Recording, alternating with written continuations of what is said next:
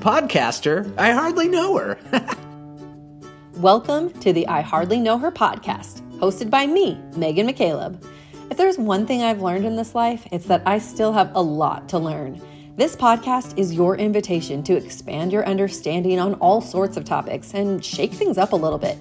Listen in and learn something new from the stories, professional insights, and a wide range of expertise shared by me and my incredible guests. And remember, my friends, you don't have to be a big deal to do big things.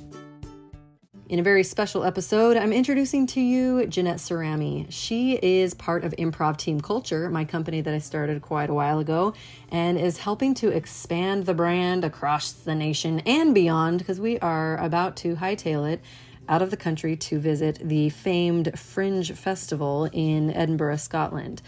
Now, Jeanette is incredibly awesome, and we met about 12 years ago when we were both working for another company and immediately hit it off and found out that we were both improv fanatics. She teaches in the group setting in the workplace as well and has a huge scope of expertise in human resources, which brings an incredible layer of value to what we do with Improv Team Culture. So this is an introduction to all things Jeanette, and you'll be hearing from her more in the future, and just wanted to bring in her vision on how improv can really create more community. And don't we all need a little bit more of that? All right, let's get into it.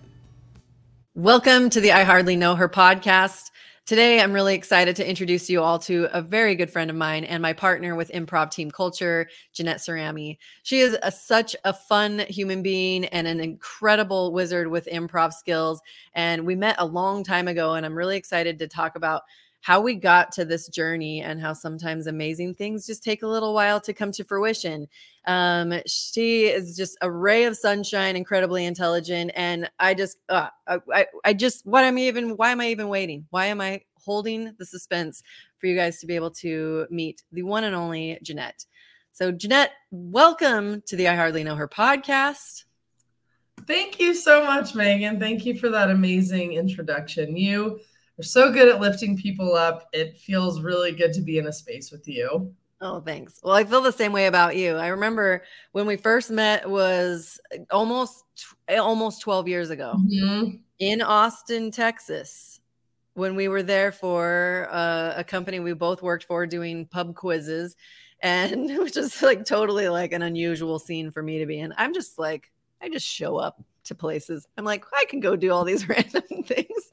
Well, the opportunity we had was really funny because there was this chunk of time at the end where they needed to fill time.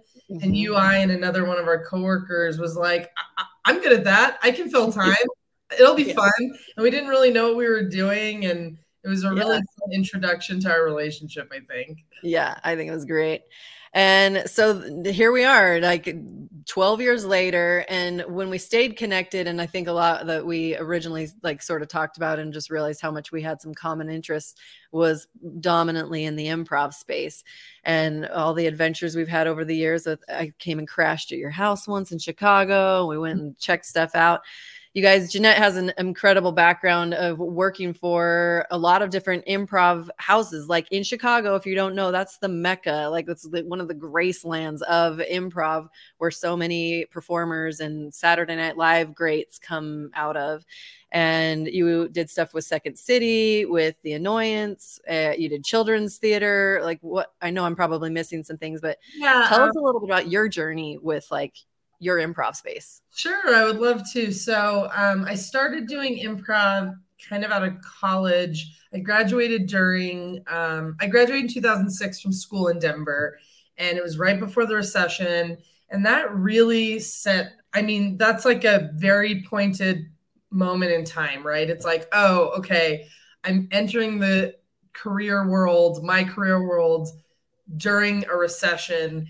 And I had a theater degree, which a lot of people, joke about. I think it's like the second worst degree to get these days, considered as far as career paths go. And so I couldn't find full-time employment.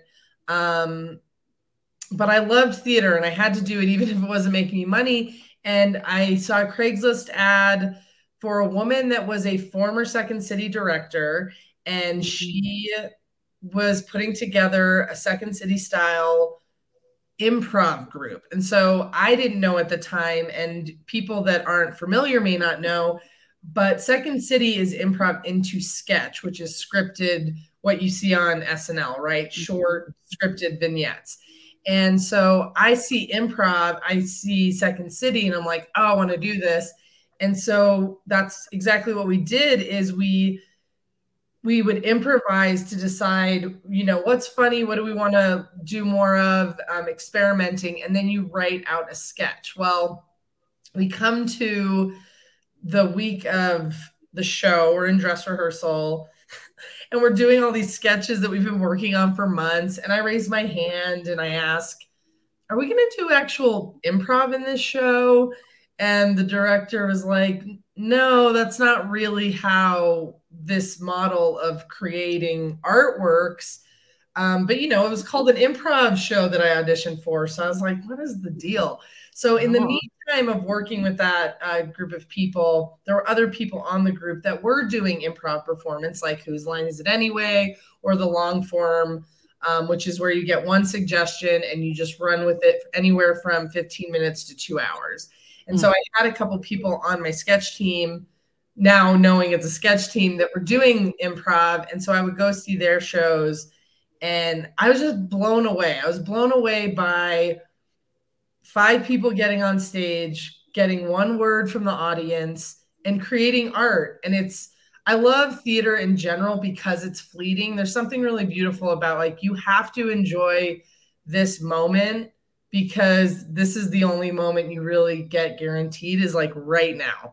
And so it's like a really great lesson in life too, of course, that I didn't come to realize until later in life. But after that, is the recession. I can't find a full-time job. And so I just said, I'm going to give myself a master's degree in comedy, because I can work in Denver and not get health insurance and not have any career trajectory, or I could do the same thing in Chicago, but I could learn a lot about comedy, learn from some greats. And so I packed up all my belongings. I rented a car. I didn't have a car. Like, I had my grandfather's hoopty car that I inherited that I was not driving cross country with. So I sold that for $500.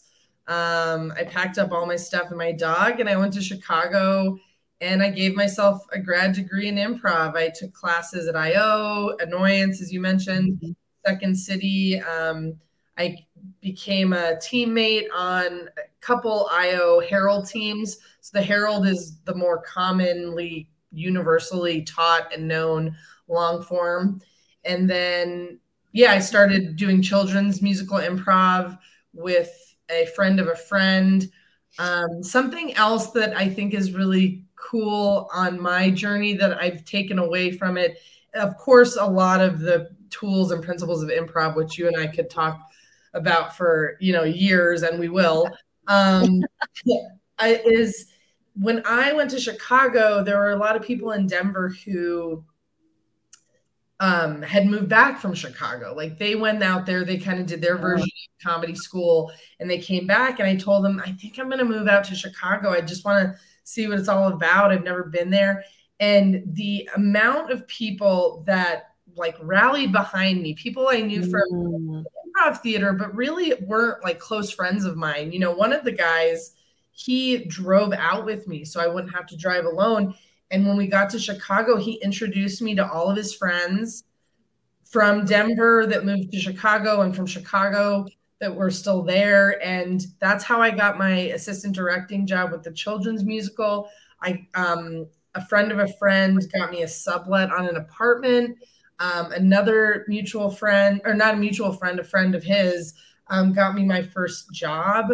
And so it was just this really beautiful community of everyone being like, oh, I see you. Like, I see where you're at, and I see the benefit that I had of other people kind of lifting me up and supporting me in my comedy journey. So I'm going to pay it forward. And I tell everybody who is teetering on, should I move to Chicago to investigate improv? I'm like, yes, 100%. Even if you don't spend the rest of your life there, because people there they get it, you know, they like get it and they want to pay it forward. And it's a lesson that I got in the improv community, but maybe not necessarily from improv, but maybe it's just part of that kind of way of thinking, way of life, you know? Yeah.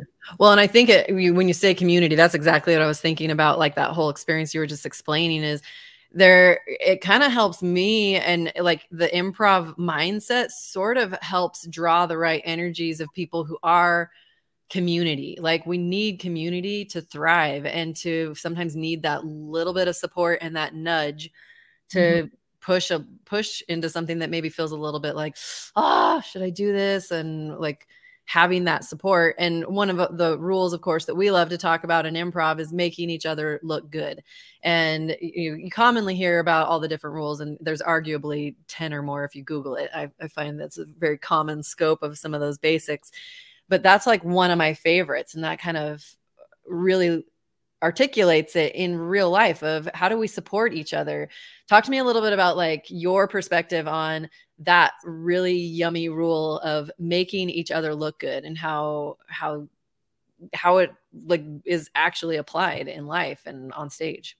Yeah, absolutely. So I kind of consider myself a sociological hobbyist, and I'm sure that that's like helped me in my improv journey too. I find sociology just so fascinating. I'm always excited to learn like why, as animals, do we do what we do? How did we come to be, you know, arguably the most intelligent animal on the planet? Some might have things to say about that. But yeah, like how did we get here? What has happened in our history as a species to get us to this place? And a big thing that I always go back to when I'm thinking about my mental health, when I'm thinking about my physical health, is at the beginning of things, we were just animals, right? We are animals. And so we have these primal instincts. And as our brains got bigger and we had the luxury of not needing to fend for our food, make sure that our young don't get attacked by a bigger animal, you know, we develop these skills that allow us to have complex language and build society and all of that. But we still have this primal need to survive. And so that part of our brain, for better or worse, kind of makes us think about the scary, the bad more, right? It ingrains in our brains easier. So if you have a bad experience, if you have a near death experience, if somebody wrongs you in a certain way, that stuff is like making a mark on your brain a lot deeper and a lot more quickly than all of the good stuff. Like a protection mechanism though, right? I mean, it's sort of like, I need to protect myself. Yeah, it's a survival mechanism. And it's funny because as smart as we are, like our brains still can't distinguish like, oh, that person forgot your birthday. It's not going to kill you. It's probably going to be okay. And you should maybe show a little bit of grace that that's not a thing that they're good at, is remembering birthdays. But instead, our bodies kind of, what's the right word? Our bodies like almost like codify that, right? When we get that in our brain. And so all this to say is, in learning that, I want to constantly give myself more opportunities to remember the good things, to think about and remind myself, oh, you know, you're scared of this bad thing happening, but it's never happened to you. So you don't really have a reason for that to be scary. And so in improv, if you are always like expecting people to do wrong or, you know, make a bad choice, set you up for failure on stage, you're not going to have any fun. And like, why are we doing this if not to have fun? I mean, all of life really, but specifically the art form, if we're not creating art to have fun, like what's the point? And so when you're creating a collaborative piece of art, like, don't you want everybody that you're collaborating with to show up with the best version of themselves? And a way to do that is to remind them that they have the potential to be a pretty rad person on stage, right? They're really smart. everybody has this intelligence to show up. Otherwise they wouldn't be there. Super scary to get on stage and like not know what you're going to say and not necessarily know what's going to happen. And so the fact that those people are all there together to do that thing, I think you should go into it thinking like, man, this person is showing up for me. Like there's a lot of trust built into how they're showing up. So I should like codify my own brain to be like, they're going to do great. And the easiest way to do that is to say it out loud. And then when you hear that as the person that's on stage with me, hopefully you're like, oh yeah, this is gonna be pretty rad. Like I am worthy of being here. I am really smart. I am really talented, and yeah, so totally. Well, you said earlier too that you mentioned briefly that it took you a little while to like recognize some of the overlaps in everyday life. But what do you remember there being like a turning point where you're like, everyone needs this, not just on stage, but how people can really benefit in the workplace? Because you've been doing a lot of this even prior to us collaborating in the improv team culture space. Can you remember either certain experiences or like a season of where you're like, how powerful it is in our interactions with each other, not on stage on a regular basis? Yeah. So going kind of back to that idea of all that really matters is this moment. Ooh, yeah. The past informs this moment, absolutely. And we need to honor the past, whether that means just acknowledging that it happened or, you know, again, as a survival mode, potentially we are remembering if somebody is giving us this pattern, not being disappointed when they continue this pattern, because we have no reason to think they're not going to continue that pattern. But I will say that I have a family member who super talented, brilliant artist, and he's paralyzed by wanting to be perfect, as most artists are. I think that really like high level brilliant people get paralyzed in the need to be perfect, right? And so what's the saying? Don't let perfection be the enemy of progress, or something to that. Yeah. So, you know, I'll ask him about progress on a project that he's working on, and he just beats himself up about the fact that he didn't do it. I was going to do this. I didn't get up early enough. I was going to do this because I know that when I exercise, it makes me like more ready for the day. It inspires my creativity, but I didn't do it. I was just really tired. And I remember saying to him, like, it doesn't matter. Like, don't beat yourself up about that. That already happened. Like now you have the knowledge of like what that feels like to not move forward in a progressive way. So like right now, like set an intention. What do you want to do differently? And like, can you do something right now in this moment that's going to make it better? And he was like, you know, you're right. Like I'm going to, you know, set a kind of a reminder for myself to do this thing. And when I get home, I'm going to do this. And so to me, that was something that I can pull directly from improv, is that, yeah, honor it, acknowledge it. Oh, I have this tendency. Maybe I'm not great at this. Maybe when I'm tired, I have this, like I said, tendency to not do X, Y, Z. But I like right now, if I make the choice to move forward and do something different, like that's really all that matters. And I can move forward with a better choice. Yeah, I love it. It's so true. And when you've worked with because you've done workshops and different things with companies and such, what are some of those moments then when you see, like when you're meeting a perfect stranger and you're introducing them to some of these tools that they may never have heard of? Like, what's it like to see someone in just the session of a workshop have a moment of their own where they're coming into this frame of reference like you've been explaining? So the funniest thing to me is the yes and, right? The first rule of improv, and arguably the most important, is yes and teaching people yes and. As soon as they start explaining what their experience was in the exercise, watching them explain it and say, yes, and they kind of giggle and get giddy because you can already see that they're rewiring their brain, and it's recodifying how they look at things, right? They're not putting a halt on it. They're not saying yes, but, and they're not saying no, but they're saying yes.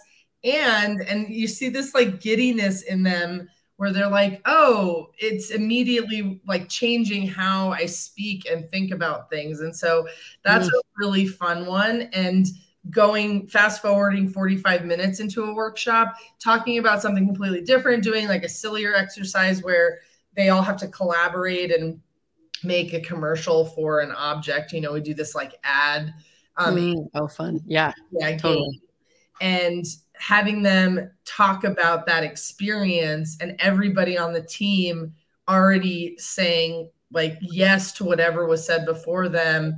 But if they had a different experience, not saying, well, it wasn't that for me, but they're saying, oh yeah, they had that experience and I had this experience. And again, it's just like this twinkle in their face and their eyes when they're like, I'm doing it, it's working. Oh my gosh. It never gets old. Yeah.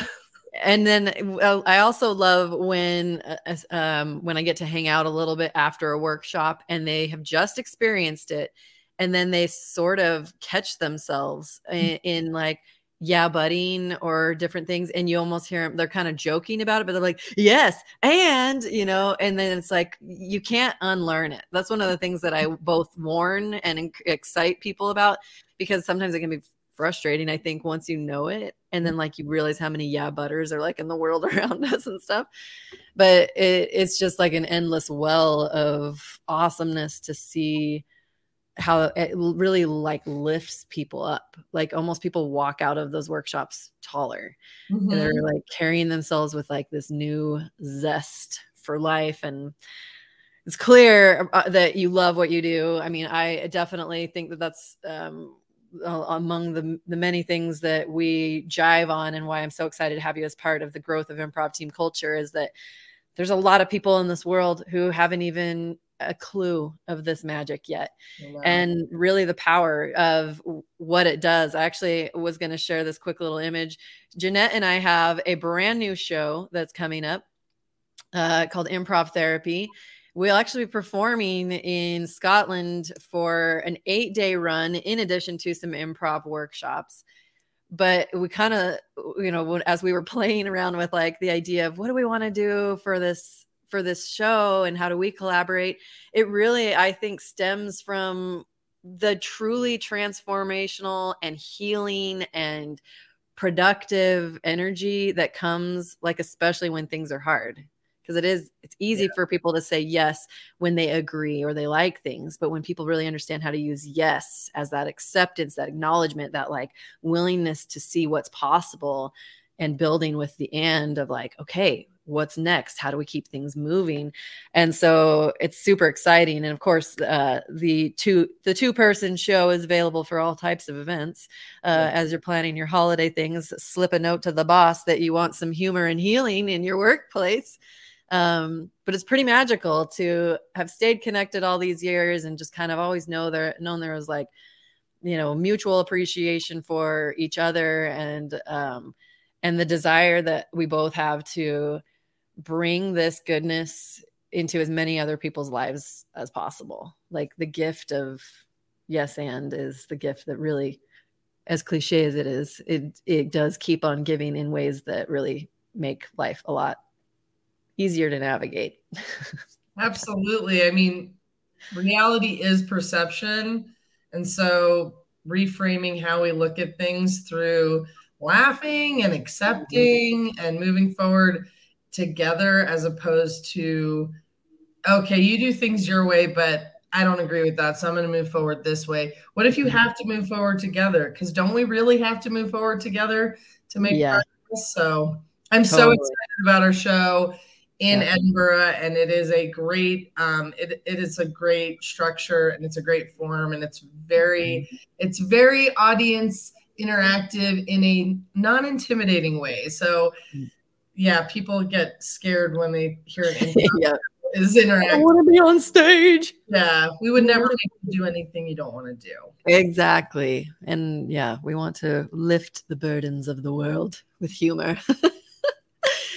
Well, I so appreciate you taking the time to jump on. For those of you in I Hardly Know Her podcast land, we will have Jeanette on a regular basis, keeping the flow of improv. She also is a rock star at helping with the production side of a lot of different events and things that are just going on in the space as we're expanding and taking improv team culture into other avenues and tying that in with, better communication, better public speaking skills, like unparalleled leadership qualities. There's just so much goodness here. And I'm very excited to have someone to help with all the heavy lifting of getting this to the masses. So Yes. Thank you for being here. Thank you for being you. And listeners, thank you so much for being part of the I Hardly Know Her experience and for popping in. I know this is a place that it's a fun way for us to continue to learn and grow and expand. Like, what do we know? We don't know everything. We can learn a little something from everyone else. And using yes and is a great way to continue to expand everything in our lives around us. So cheers to that. Cheers to you, Jeanette. Cheers to you, Megan. Thank you so much. And thank you for sharing this pod with me.